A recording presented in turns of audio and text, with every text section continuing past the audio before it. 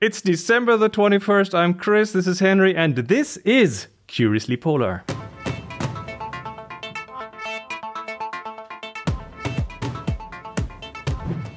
Yeah, it's the Christmas episode. Hey, jingle, jingle. Ho, ho, ho. Wait. Oh, now I can't. I have to type in my password because I'm wearing this mask. Hold on. Here we go. It's the. That was kind of anticlimactic. Let me take this off. We are in the Arctic today, aren't we? No, we're actually everywhere. Polar regions. It's warm in here.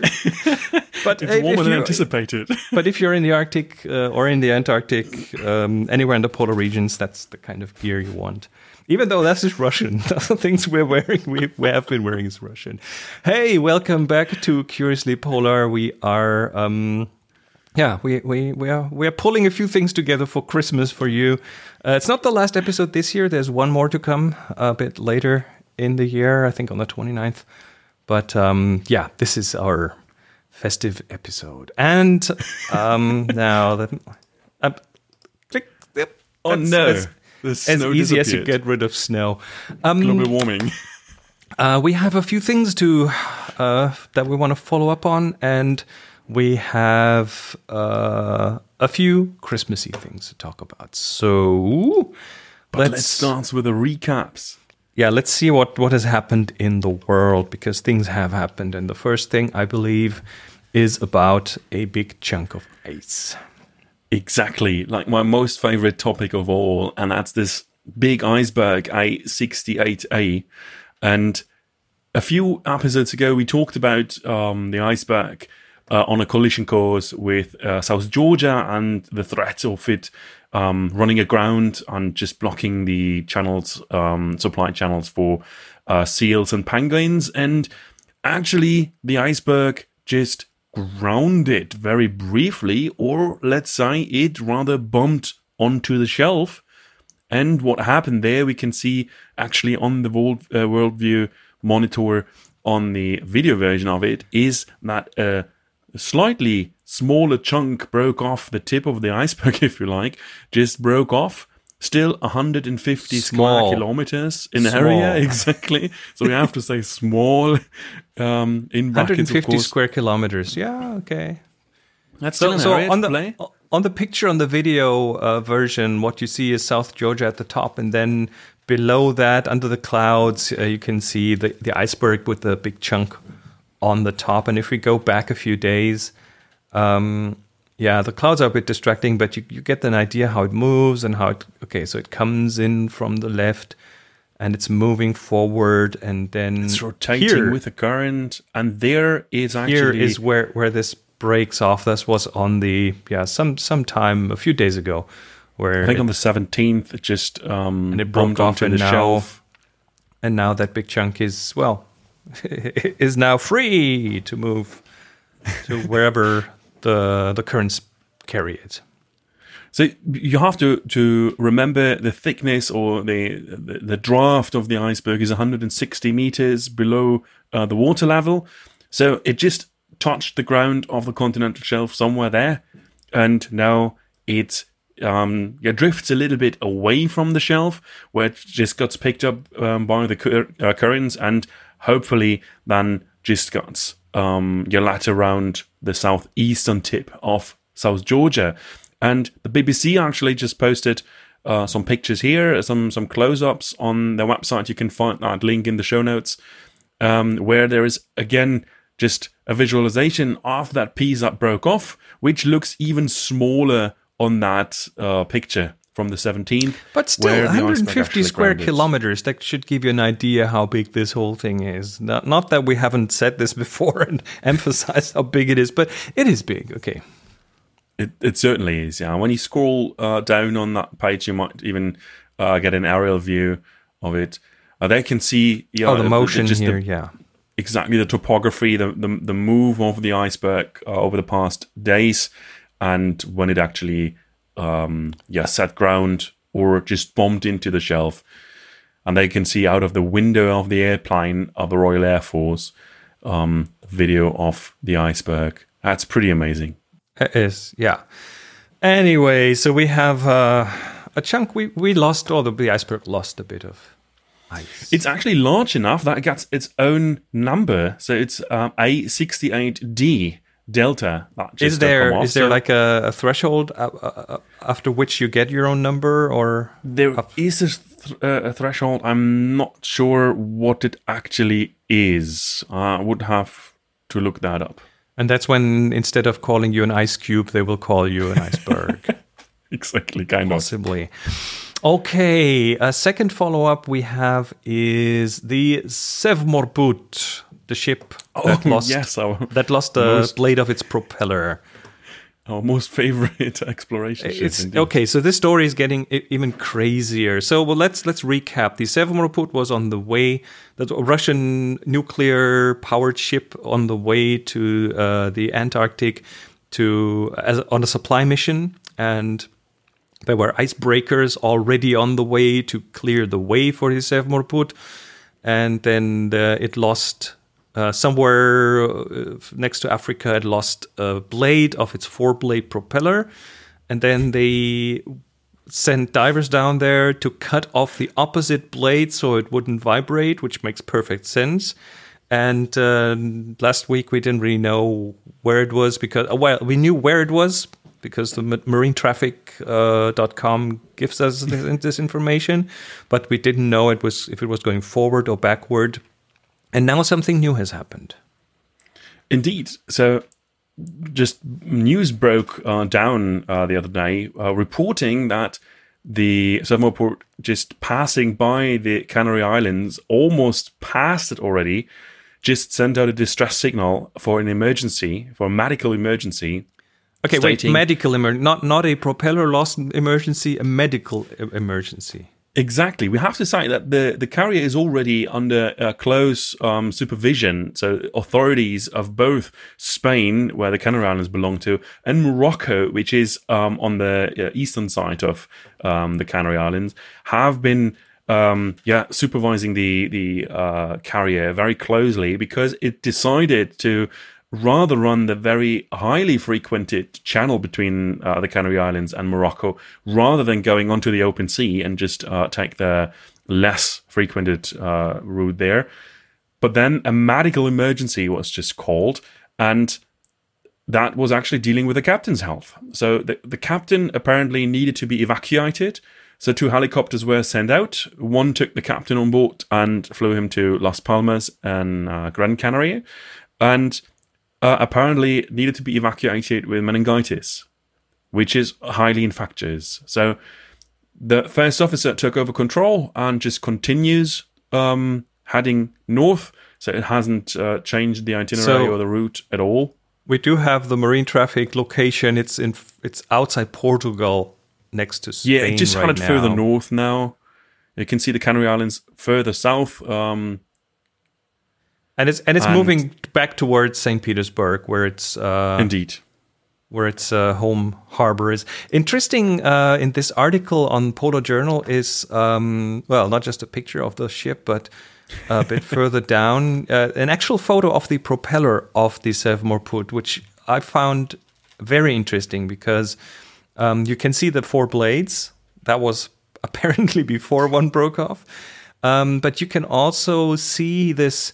Almost like a tube around the propeller. So it's not an open propeller, but it has a fencing around it to protect it from ice, I guess. Yeah, exactly. That's just like a protection for a ship which is going into icy waters. So you have a protection shield around it. So it's not only blocked by the rudder, but also by the shield surrounding the propeller. That's there to prevent big chunks of ice to breaking off blades. So the question is, how did that blade come off? Yeah, that remains the mystery, and I'm really curious about the investigative report later on. If the public will actually see a result of that report, that would be really interesting. This is a really exciting story towards the end of this year. Not that 2020 hasn't thrown enough things at us, but. But it actually is certainly not the year of the Sevmorput, that's for sure. Well, it's not the year for many things. So let's just put this on the record. But it is the year that ends like all the other years, or many of the other years, with a Christmas. So I think that's hopefully a very special Christmas in those times. What do you think is going to be special about this Christmas, other than that some people are not gonna be celebrating it with the others? I think, like regular Christmas, at least as far as I remember it when I was younger, are more like family gatherings. And in the pandemic situation, being in the lockdown in a number of countries, having a new mutation, which is even more infectious, I think we see more smaller groups, not visiting grandparents possibly, and probably not having large family gatherings. For example, here in Transylvania, we are very regulated. We're not allowed to meet with more than 6 people. So there is no chance of have larger gatherings, which probably changes Christmas tradition quite a lot. And traveling, for example, to visit parents-in-laws or something, which was kind of a tradition on the first day of Christmas. You would just visit one pair of parents, the other day of Christmas, the other pair. So this kind of traveling probably won't happen this year. So there is a big change, I think. Okay. So let's see. What have you brought us here? I would love to talk about Polar Christmas. So Christmas traditions have evolved in cultures all around the globe, and also in the circumpolar north, where you actually have indigenous people. And what you can see is that at a specific time of the year, even though it's not the Christian way of celebrating Christmas, you have kind of a gathering where people are coming together and having a feast. And that gathering coincides with the Christian version of Christmas. And that's no coincidence, of course. It's rather that everybody celebrates kind of at the peak of winter, where you have winter solstice in the north, and in the south, of course, it's summer solstice at the same time. Which is, by the way, today. It's the 21st of December when we're recording this. It is. So Indeed. this is the shortest amount of daylight in the year. And after this, it's up again. Exactly. From today on, we are gaining daylight hours again. Hours per day. And on this particular day, in the area north of the Arctic Circle, that's like the darkest period. So you don't really have plenty of opportunities to hunt, to supply for food. So the winter was kind of a diet period where you couldn't really feast. You don't really have a lot to feast on. But this particular day, or this particular period around the winter solstice, around Christmas time, that was the time when we see people coming together and just celebrate a big feast where all the yummy meals were just brought together, put together, or just prepared, and then actually just feast on in large gatherings. And when you remember the early explorers going into the Arctic, trying to find the North Pole, or trying to find a way through the Northwest Passage or the Northeast Passage, or wherever they went, of course, when you get stuck and you have to overwinter, Christmas is still an important time. Mm-hmm. And for those expedition leaders, even more. Because around Christmas, you have the period where it's the darkest. So it's from a psychological perspective, a very challenging year for the expedition staff, for all the young men just going into the unknown, not being able to spend their time with their loved ones, probably with their partners, and the families, of course. And that's the time when you actually think the most of them, when you can't do much, you can't move because you're locked in by the ice. And then it's the duty of the expedition leaders to actually get the mood up, to lift it up somehow. So those those Christmas traditions brought from civilization into the expedition environment has played a huge role in motivating the crew and keeping the spirits up, or lifting them up again and just bring them throughout the dark period until the sun comes back in early January. So we see that for those purposes, the stock has already been laid when setting up the expedition itself. So we see in the supplies, in the provisions, already certain ingredients to make a proper Christmas meal, a proper Christmas celebration. And that has changed quite a lot.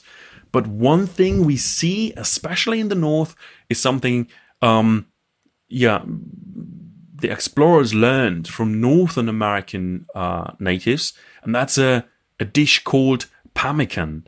And that's basically dried meat prepared together with boiled fat, and that just cooked together.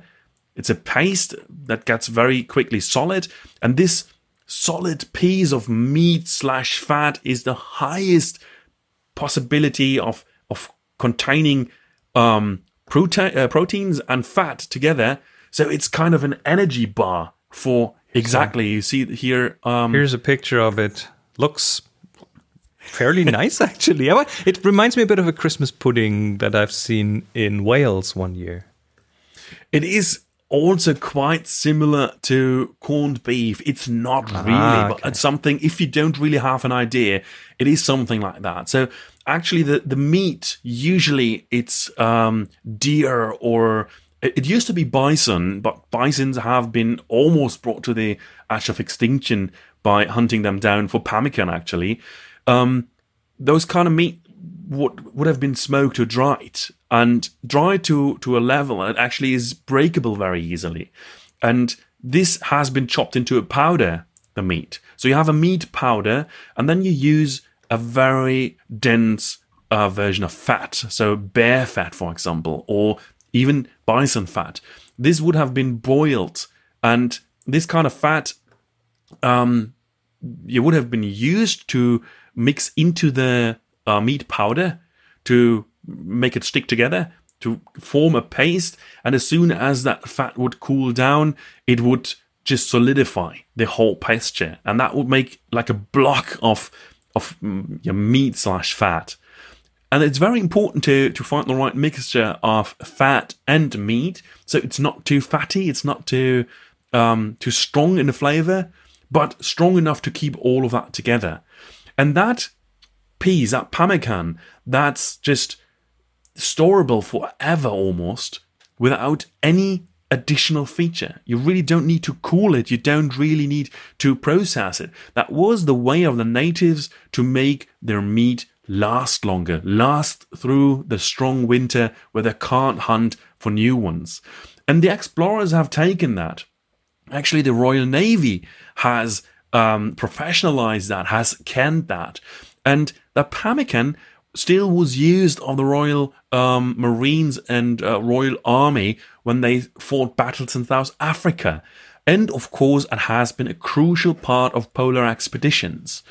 And when you have a celebration like Christmas, where you went through a period of really strict diet, then a feast with pemmican turned into a soup, for example, a hoosh, for example, that's just something really extraordinary. And you get a bunch of energy just with this one feast. That was a pretty amazing way of just getting things up. And this has not been only the case in the Arctic. Of course, the explorers then turned to the Antarctic and brought that in as well. And then we have some very famous explorers like Amundsen in 1912, who reached for the South Pole and celebrated Christmas. And his Christmas was not that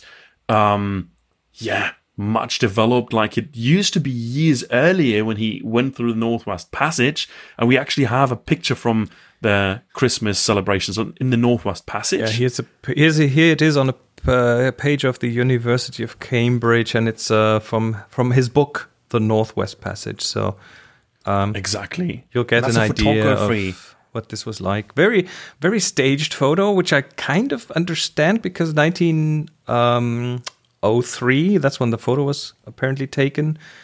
The photography was still a very slow medium, so you'd have to sit very, very still for a long time. So that's why they are not smiling or anything on the photo. It's more like don't move, don't move, don't move for like several minutes. So I guess that's probably what's happening here. But yeah, you can see there's some candles there.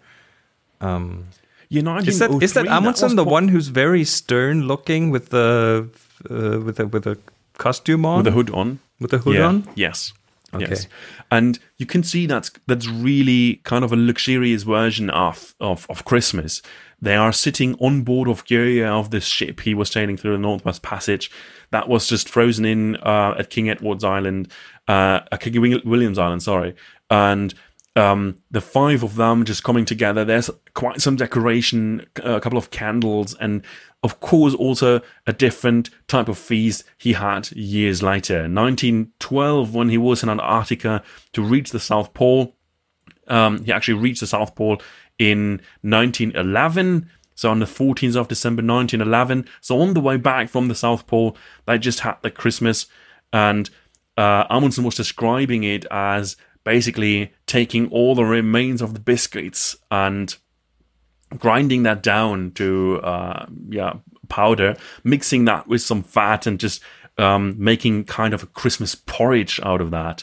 And that was kind of their feast to get some energy and to celebrate a special way. A year later, in 1913, Mason, for example, he served an ounce of butter to each of the expedition participants as kind of a celebration. That was a very distinct one. And then in 1915, when Shackleton stranded on the ice with his crew, that was a completely different type of Christmas. And you would think it would be much simpler.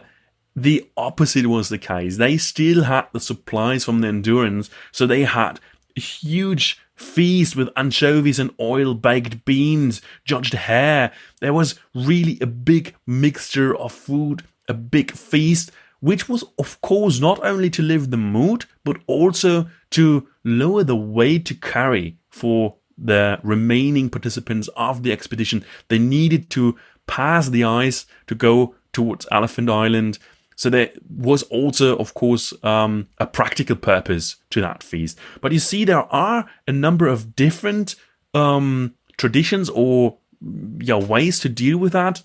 Scott was probably the one who took the traditions from the north down to the south, and he really had this kind of a Christmas course, with the first course being pemmican, as just described, with some slices of horse meat flavored with onion and curry powder, as he describes it in his... That sounds quite lovely, to be honest.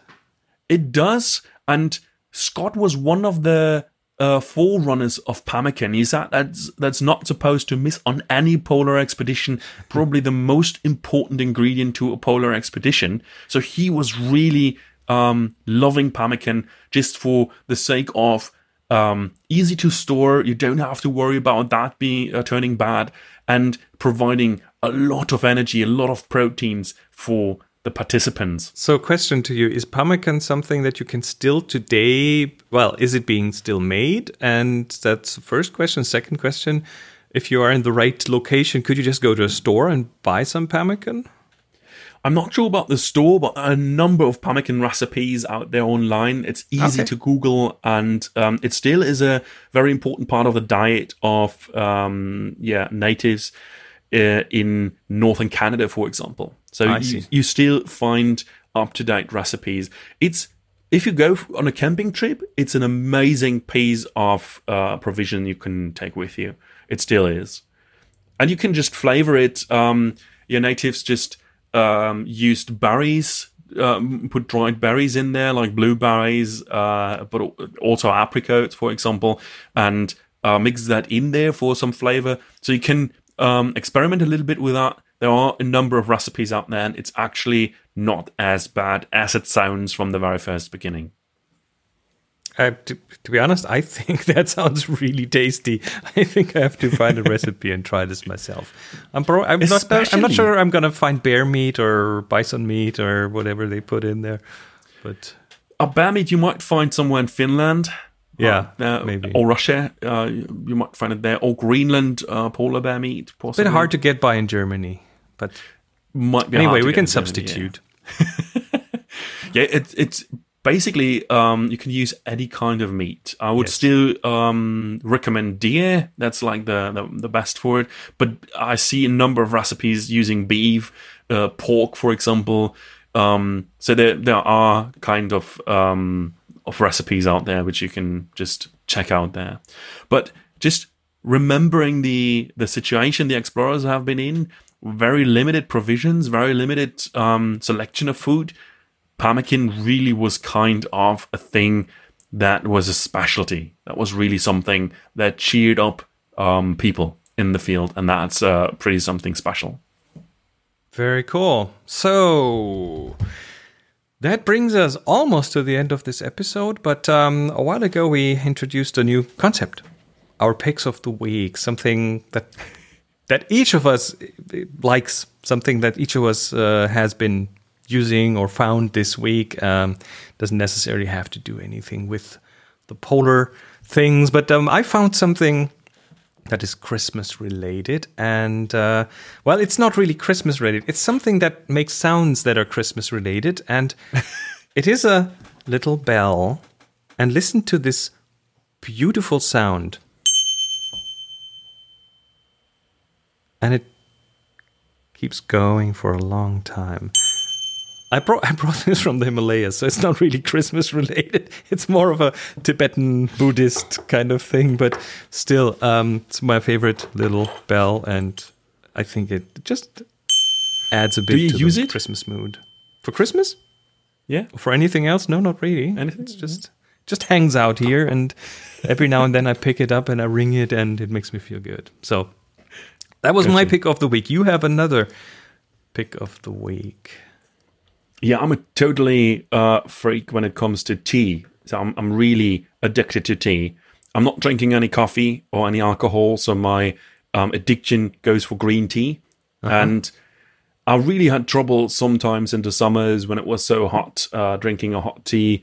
And that was solved by me exploring cold brew green tea. And I was just really skeptic about that in the first place. You really have to trust that when you go there to Japanese tea dealers, they know what they're talking about. And they came up with a bottle, and this bottle has just really changed my life with green tea. And I really drink a lot of green tea all day, and to just change every now and then from just the boiled one, I just go to a cold brew one. And even though that here is described as a coffee pot, I was just wondering why it says coffee here on the page.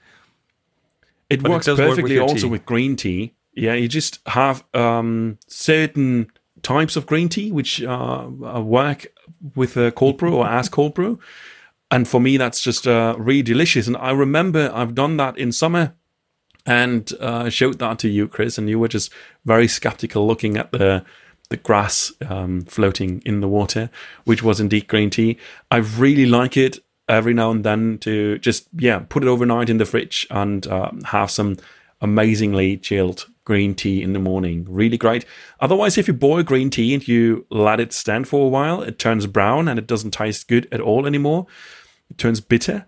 And this cold brew, completely different because it's not boiled. It's just really amazing. Can stay for days in the fridge. Really, really great. Wonderful. So this, cheers. This brings us to the, what? Hold on. Oh, look, it's snowing again. Definitely need to put my hat back on because it's getting cold in here.